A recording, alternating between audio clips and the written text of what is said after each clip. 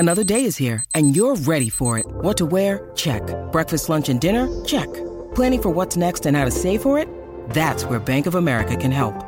For your financial to-dos, Bank of America has experts ready to help get you closer to your goals. Get started at one of our local financial centers or 24/7 in our mobile banking app. Find a location near you at bankofamerica.com/talktous. What would you like the power to do? Mobile banking requires downloading the app and is only available for select devices. Message and data rates may apply. Bank of America N.A., member FDIC.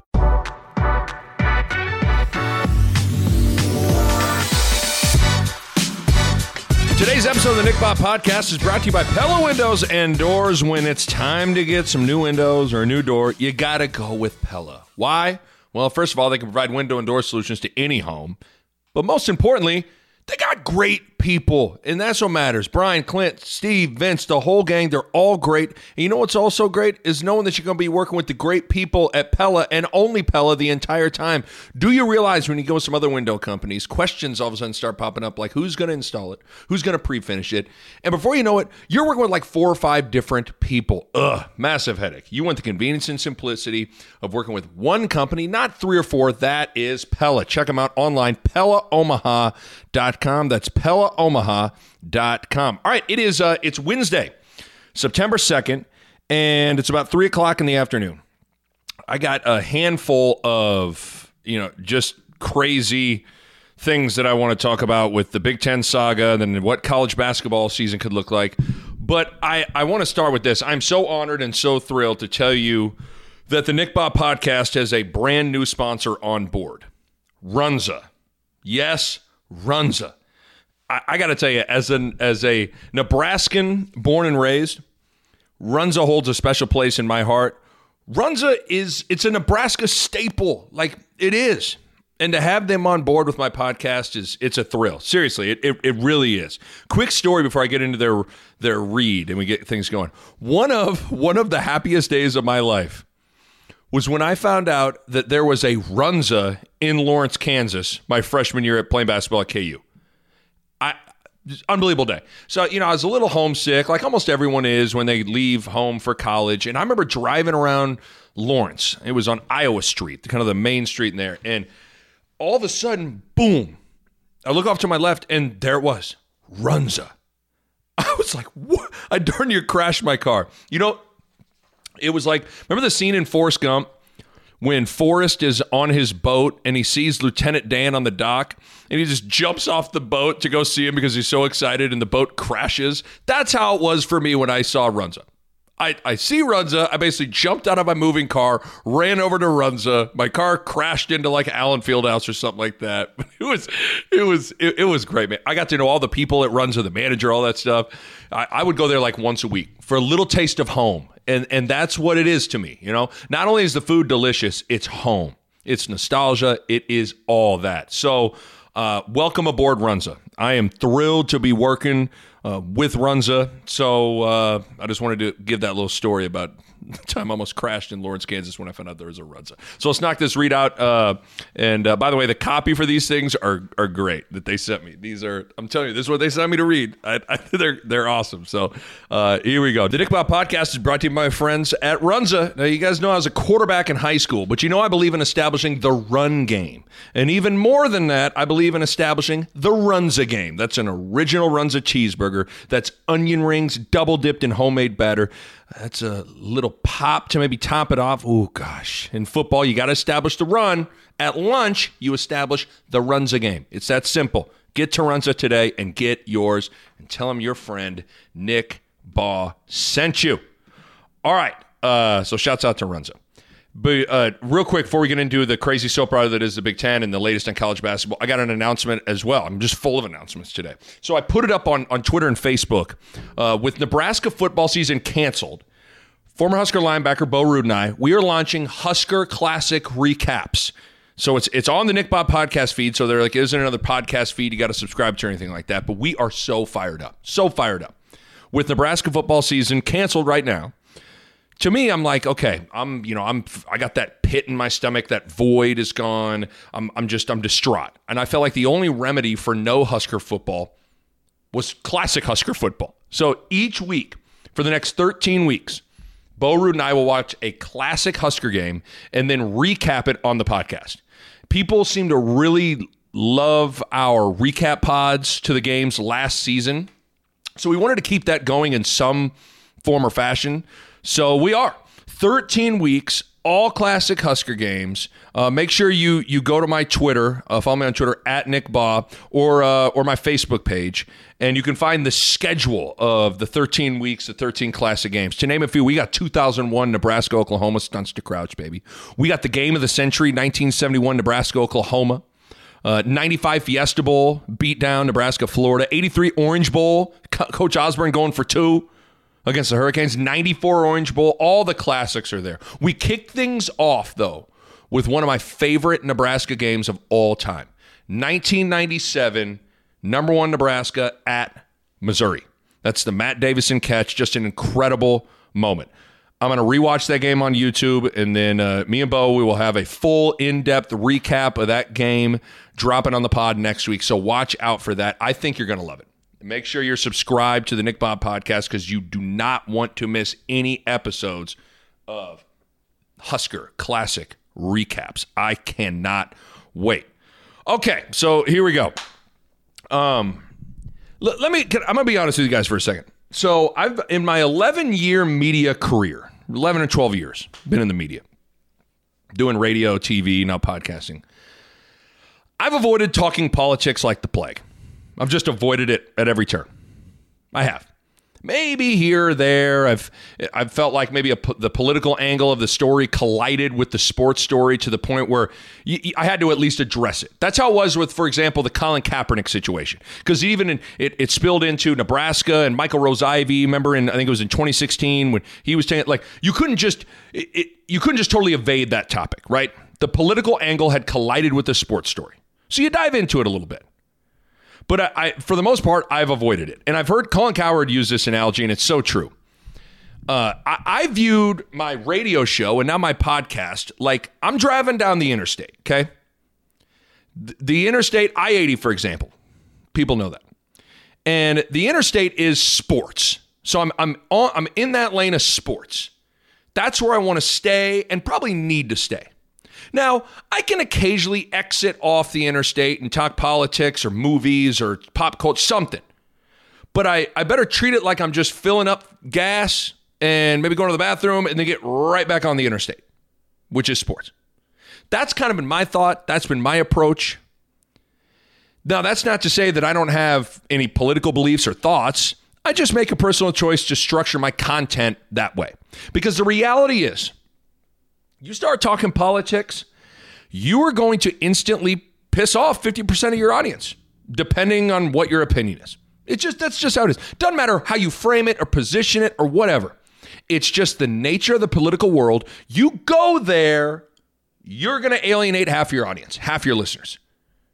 And you combine that with what my audience is probably listening to me for, what they download the pod for, what they listen to me on the radio for, all that stuff. And I just, I think content selection, topic selection is one of the more, it's so important in our industry. It's so important. And so, naturally the topics you choose to talk about and not talk about, really, really important. So, I've tried to really avoid political talk whenever I can. And now that's not to say I look down my nose at sports media people who engage in politics. Again, everyone has a choice to make with the content they produce, and I respect that. I respect that. I say all that to say this Big Ten football story is officially political. There's no real way to avoid the politics of this story and still talk about the story. You can't. Now, for about a month, while the story has evolved, you get the schedule released, and then the season canceled, and then Nebraska's trying to continue to field a schedule, then they can't, and then you're trying to wonder why they canceled, and then the parents and the players sue, et cetera, et cetera. So while the story itself has evolved, the talking points have somewhat largely stayed the same. Like, I feel like from a lot of the podcasts I've recorded, whether it's Vers or Mitch Sherman or Bo Ruud, or like a lot of the stuff I've been saying, it's been a lot of the same stuff until now. Because to me, the story has taken a big turn. And the story is officially political. Over the past 5, 6, 7 days, and it's just crazy it's just crazy. Over the past 5, 6, 7 days, Big Ten football has now become a chess piece in a political presidential campaign warfare from both sides. I mean, you talk to some people and they'll tell you this thing has been political the entire time. And you know what? They're probably right. You're probably right. But the thing is, now it's out in the open. Now it is out in the open. The moment I saw the Joe Biden ad with the drone shots of empty college football stadiums, and those stadiums just so happen to be Michigan Stadium, Michigan State Stadium, Wisconsin Stadium, Penn State Stadium, which are obviously battleground states for the upcoming November election. But the moment I saw that ad, because the ad was, Trump put America on the sidelines, all that stuff. The moment I saw that ad, I immediately went, oh no, oh no. Oh, no. Because I knew it's because I'm not surprised with what happened next. That ad sparked Trump to tweet, "No, I want Big Ten and all other football back now. The Democrats don't want football back for political reasons, but are trying to blame me and the Republicans. Another lie, but this is what we are up against." I saw that tweet, and my response was, oh no, oh God, no. And then here we are a few days later, and Trump and Kevin Warren spoke on the phone. Trump tweeted, he tweeted the following: "Had a very productive conversation with Kevin Warren, commissioner of the Big Ten, about immediately starting up Big Ten football. Would be great for everyone, players, fans, country, on the 1 yard line." And I saw that tweet. I thought, oh boy, oh Lord, oh goodness, oh my God. Then there was the report that the U.S. government was going to use a portion of the 150 million rapid tests they purchased. They were going to use a portion of that to be sent to the Big Ten for football. At this point, you got yourself a full-fledged political story. The Big Ten is officially caught in the crosshairs of political warfare. This isn't about football or whether or not Joe Biden or Donald Trump truthfully give a crap about football being played. I mean, it's not. For Trump, if he truthfully was passionate about what college football means to the country and bringing it back, then how come he hasn't reached out to the Pac-12 about immediately reinstating Pac-12 football? They've canceled football. They canceled it right when the Big Ten canceled it. But no call from Trump. No earmarked portion of the 150 million tests to be sent to the Pac-12 conference. Nope. It's just the Big Ten. Why? Because it's solely political. Biden doesn't care about Big Ten football. He just cares to use Big Ten football as a political pawn in a campaign ad. And Donald Trump doesn't care about Big Ten football. He cares to use Big Ten football as a political pawn. Neither side cares about the players or the coaches or the conference. They care about votes in November and whatever it takes to secure them. That's the truth. That's the truth. So what do we do now? I can't be alone in just hating that a sport that I love, college football, and in particular Nebraska football in the Big Ten, is now officially swept up in full-fledged politics. I just hate it. I hate that. Because I'm just like you, man. I just want to see Big Ten football. In particular, I want to watch Nebraska football. I don't want a lot, just want to see that. And it's remarkable to watch where this situation has evolved to. It's just sad. The politics, the inconsistencies, the lack of transparency, the lack of truthfully caring about what the people involved are going through. And it's all just so demoralizing, man. It just is. It's just demoralizing. It's one of those things like if it's canceled, it's canceled. But let's hope it's Canceled for the right reasons. And if you play, great. Then let's hope you're playing for the right reasons too. And so I don't know how it's gotten like this. I really don't. It's kind of amazing to say out loud. Like, imagine if everything, you would have taken this podcast and played it if I'd have played it for myself back in like March or April, I'd have been like, what? Huh? What? But here we are. All I know is the heartache and the frustration is real, man. It's real.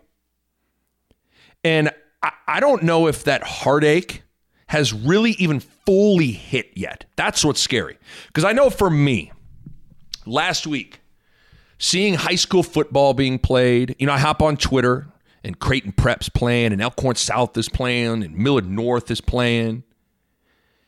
And then on Saturday night, I sit down on my couch and I turn on ESPN and I see FCS college football being played. Austin Peay is playing Central Arkansas.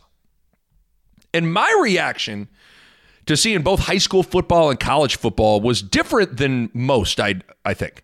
Most were excited, like, oh, football, yeah. And I guess deep down inside, I was too. I was.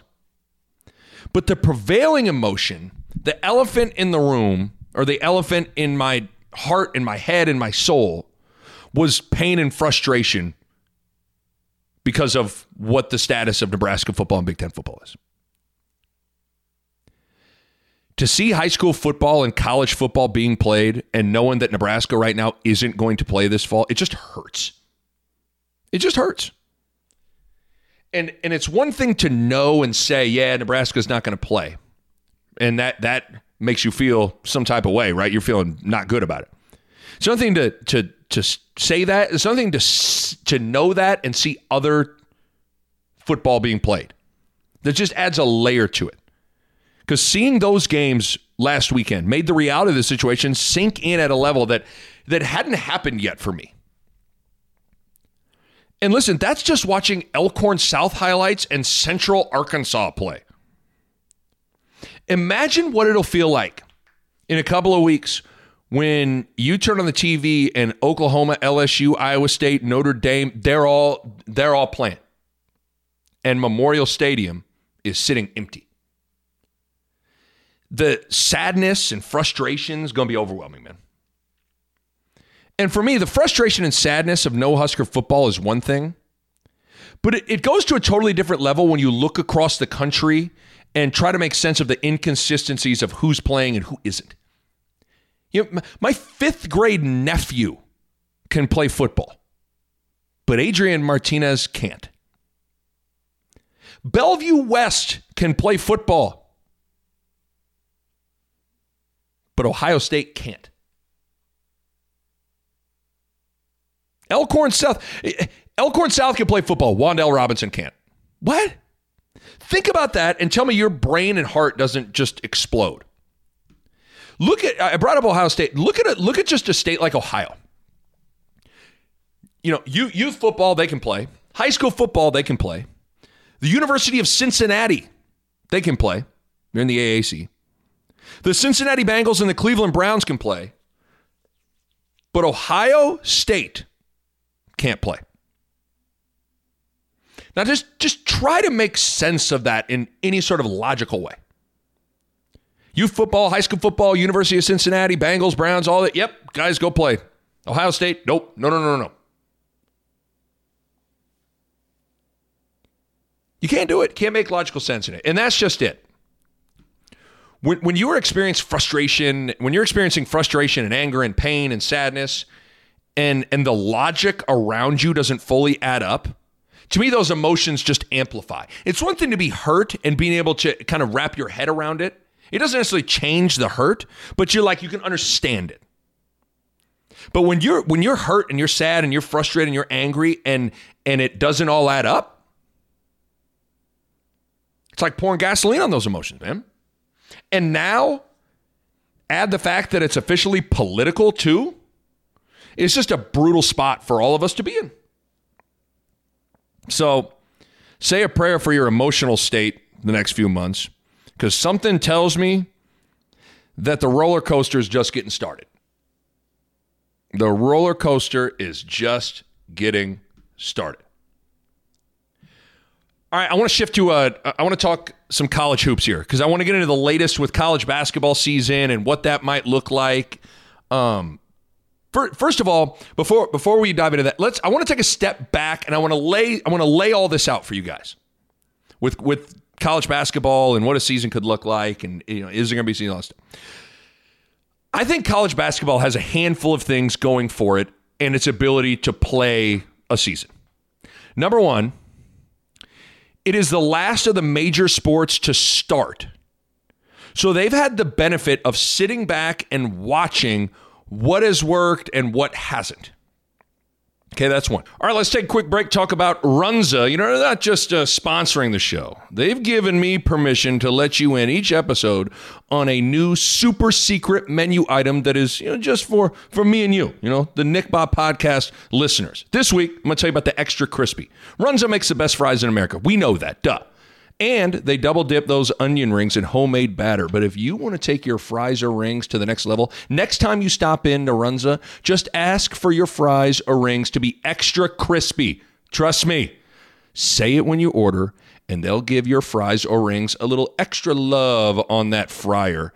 Then they'll open that Pella drive-through window, a little cross promotion there, and hand you the most perfectly hot, crispy fries or rings you ever had in your life. You're going to wonder how you ever had fries or rings before. They're the most incredible wingman to a Runza, a burger, a chicken sandwich, but they're only on the super secret menu, brought to you exclusively by yours truly, the Nick Bahe Podcast, for my friends at Runza. So stop into Runza today, get your extra crispy game right, and tell them Nick Bahe sent you. And while we're here, let's talk about Pella windows and doors. Even though we're still in the midst of a pandemic, Pella can safely make your window and door remodeling dreams come true. Pella is following CDC guidelines and taking safety extremely serious to give you the peace of mind that when you're inside the Pella showroom or Pella is working on your home, everyone is safe. And they're even offering temporary special financing options.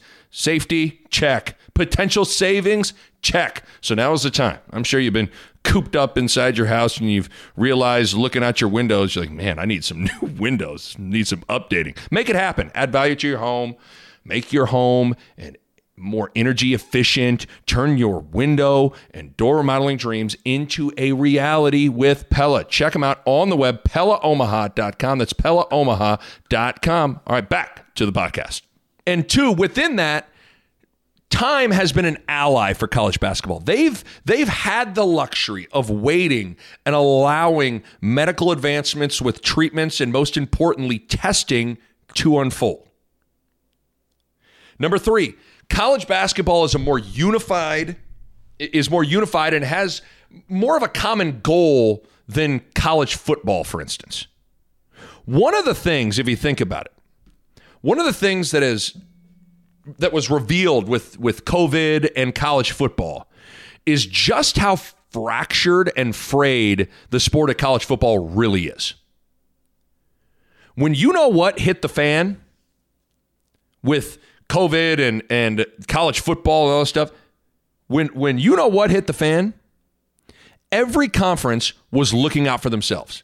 Power Fives didn't care about other Power Fives. Power Five conferences didn't care about Group of Five conferences. FBS didn't care about FCS, on and on and on. And when it came right down to it, there was no unified, we're all pulling in the same direction approach at all with college football. That's different with college basketball. They're all more so under the same NCAA umbrella because the NCAA tournament being the big event for that sport, which obviously the NCAA controls. That inherently changes the dynamic of things. So they are all unified with that and unified with the motivation of having an NCAA tournament, which I'll get into more in a second. Plus, college basketball has a centralized voice and pseudo-governing body with the NCAA and then Mark Emmert and, most importantly, Dan Gavitt, Senior Vice President of Basketball. That matters when navigating a situation like this. And number four, lastly, it's been established that bubbles work. Look at the NBA, look at the WNBA, look at the NHL. Bubbles work. And creating a bubble for college basketball is way easier than creating a bubble for college football. A football team has 80 to 100 guys on it, plus coaches and trainers, whereas a basketball team has, 12 to 15 guys plus coaches and trainers. You're looking at 20-ish people compared to 100 plus people. And that's a big difference. So there's that as well. So there's a handful of other things that make a big difference that I'll get into, but I kind of wanted to lay all that out first. But before we get into what I kind of see potentially unfolding with college basketball this season and what it could look like, when thinking about whether college basketball is going to happen or not, just keep this in mind. It's been reported, I think it was in the New York Post, you've seen Rass talk about it, I think in the Omaha World Herald, different stuff. It's been reported, CBS, Matt Norlander's been all over it. It's been reported, and I have heard the same thing, that college basketball conferences and college basketball at large, they have been working on and been in discussions on bubbles and locations for bubbles and logistics for bubbles for months. Months. Mark Emmert, president of the NCAA, and Dan Gavitt, senior vice president of basketball, have both publicly said they are open to a bubble. The NCAA this week trademarked Battle in the Bubble. The NCAA tournament generates about $950 million for the NCAA. They can't go 2 years in a row without an NCAA tournament because of the financial reality of it. So it is vital for their survival to have an NCAA tournament. And you can't have an NCAA tournament without some kind of a regular season. You add all that up, and then ask yourself, will there be a college basketball season? I think we know what the answer is. So you start there. And then this week, so you kind of start there, and then, so you kind of work backwards with, okay, motivation for the NCAA tournament, here we go. Now, this week, there was a potentially big domino that could fall in terms of continuing to iron out what college basketball season could look like. And the first thing that needed to get set is a start date. When is college basketball beginning? Well, according to reports, the Men's and Women's Basketball Oversight Committee will propose a start date of November 25th to the Division I Council for the 2020-2021 season. And barring some big change or unforeseen event, they will officially approve that on September 16th. So we got a start date, and it's November of 25th, which is the day before Thanksgiving, which leads me to another advantage that college basketball has going for it, and that is the way the academic calendar falls. The first semester of the academic calendar is going to end in mid-November, a week probably before Thanksgiving. And second semester, the spring semester, doesn't start until mid-January, like January 12th. So you have from mid-November till January 12th. That is a golden window for college basketball to play as many games as possible in what I think will be bubbles across the country. You have about a 7-week or so window where college basketball can get super aggressive with trying to play as many games as possible. The players aren't in class during that time. The college basketball programs, even outside of a pandemic, they're usually, we're all together. College basketball teams are together during winter break, and college basketball programs usually have to feed the team and house the team during that time anyways. So you're afforded the luxury of timing and functionality to potentially create a bubble and play a bunch of games, which is what I think they will do. My guess as to what this will look like. And things can change because, things change week to week here, whether it's with advancements in testing. And there are a bunch of vaccines that are getting into like the final stages of approval and stuff. So things can change. But as I sit here on September 2nd, Wednesday, about 3:30 in the afternoon, my guess is what this is going to look like is this. The most important thing to make sure you get in if you're college basketball is conference games. And I get it, man. Everyone wants to see the non-con played as it is. Everybody loves the Maui Invitational. You love the Gavitt games, Big East, Big Ten. Like, I get it, man. But I think in some ways, it feels like that ship, I don't want to say it's completely sailed, but it looks bleak. And maybe I'll be wrong. Maybe the improvements of rapid testing and all that will afford college basketball the luxury of playing a regular non-conference, but I doubt it. So what I would do is I would make conference bubbles starting November 25th. So there'd be a Big East bubble, a Big Ten bubble, an ACC bubble, et cetera, et cetera, et cetera. Get everyone inside a bubble. Each team inside that bubble play 3 or so games a week to get in as many conference games as possible. And in my opinion, doing conference play right away is the way to go for a couple of different things. Number one, because you don't know you don't know what the future looks like. You don't know if there will be a second window for a bubble outside of an NCAA tournament, and you need to make sure you get in some conference games when you have the chance. Plus, the reason I like doing a conference bubble right away is just the logistics of budgets and TV contracts and similar goals for everybody inside the bubble as a collective unit. They're all there with a conference. So executing a bubble and having a bubble with your conference is likely easier to do than, all right, we got a Summit League team, we got a Pac-12 team, we got a Valley team, we got, like, you're talking about different budgets, different that, all, TV contract. Well, they're on Stadium, they're on CBS, well, they're on Fox. Like, to me, the more you can team up with people that are the logistics of budgets, similar goals, TV contracts, geographical, all that stuff, the better. So that's why I like conference right away. So the question then becomes, how long is this first bubble? Is it just November 25th to, the Christmas holiday break? So it would be about November 25th to December 23rd.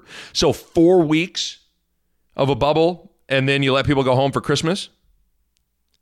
That's certainly one option. The only thing with that is sending all of the players home for the holidays, home for Christmas, and then bringing them back seems like it's not the smartest move for containing the spread of COVID, right?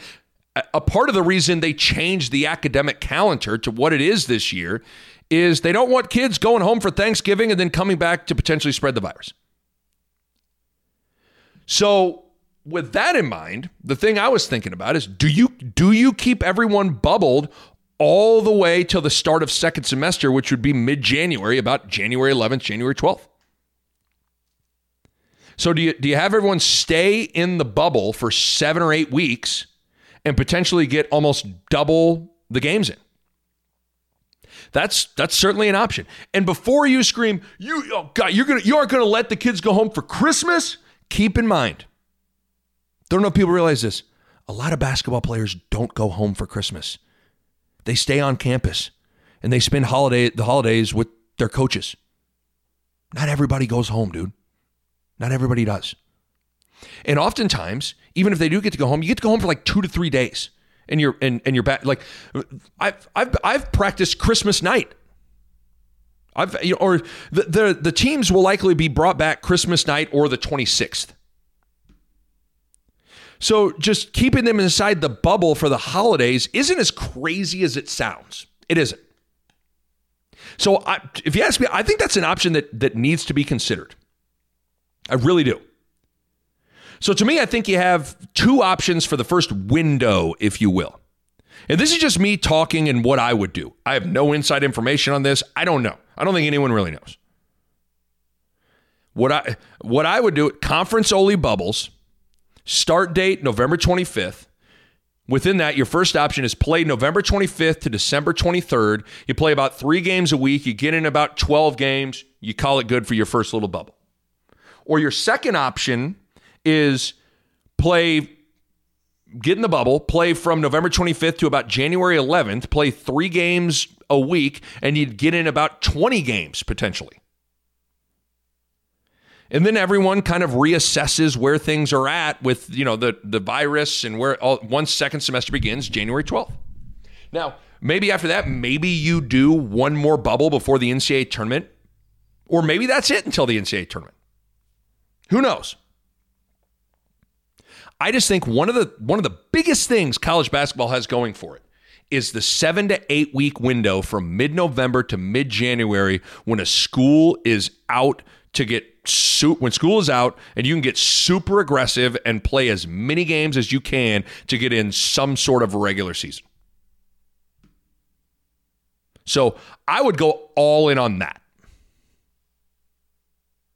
That's kind of my thought. You can sit there and I can understand the argument. Well, Nick, if the student body's off of campus, well, then these campuses are pseudo bubbles because it's only the basketball team on them. Yeah, I could buy that. So, maybe playing a geographical non-conference schedule where you're bussing to everywhere. Like I can understand that, but I don't think there's any doubt when it comes to what is a surefire, safest way to do this. It's a bubble.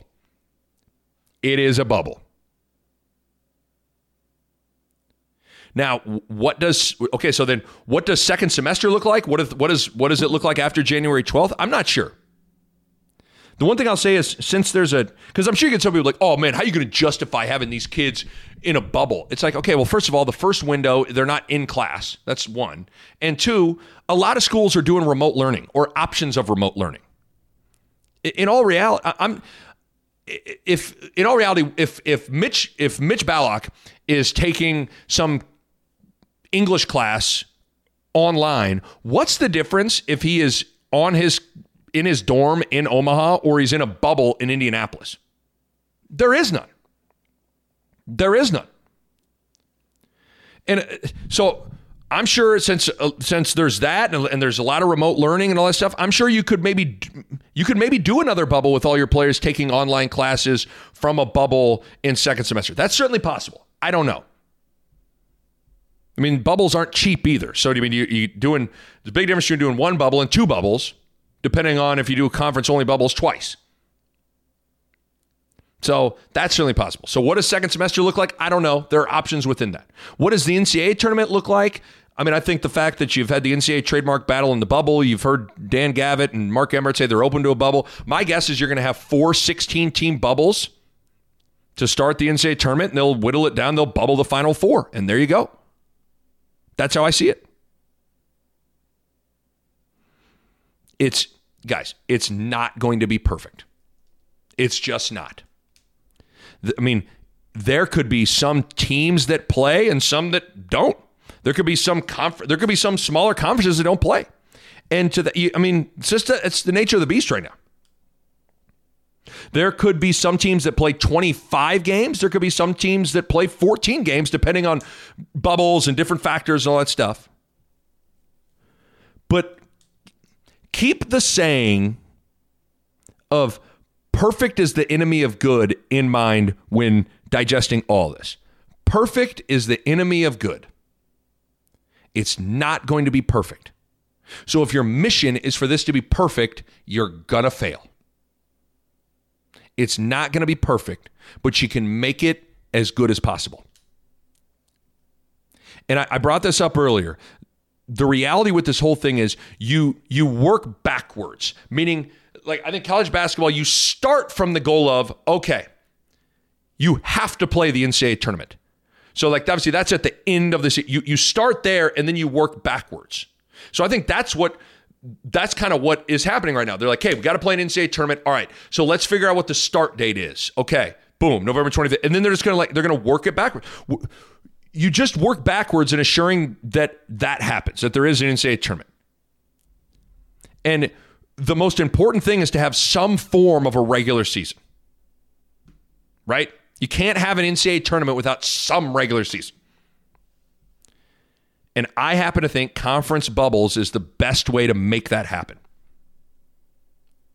And I get it, man. Trying to seed and field an NCAA tournament with 68 teams could be really hard. But you know what? You just make it work. You just make it work. How is BYU a 3 seed? They only played 14 games, but who cares? Who cares? Just, you got to have a tournament. It's not going to be perfect. Perfect's the enemy of good. So that's kind of how I'm seeing it right now. We have more than likely arrived at a start date of November 25th. And again, I think with how the academic calendar falls and having all those players on winter break allows you to get aggressive and do a bubble in that window. You play as many games as possible during that window. You reassess where things are in second semester, and you go from there. With the end goal, of course, being play some kind of an NCAA tournament. It just has to happen. Again, NCAA makes, I think that in the last NCAA tournament, they made like $967 million. NCAA made a little more than $960 million on the last NCAA tournament. And that's what funds everything, guys. Like, it's happening. It is going to happen. How we get there, we'll see. But I'm confident we are going to get there. All right, my thanks to Pella. If you're thinking about a new window or a new door, now is the time. Check them out online on the web at PellaOmaha.com. That's PellaOmaha.com. And my thanks to my good friends at Runza. Best fries on the planet, great burgers, cheese Runza, delicious. The food is simply fantastic. Runza makes it all better.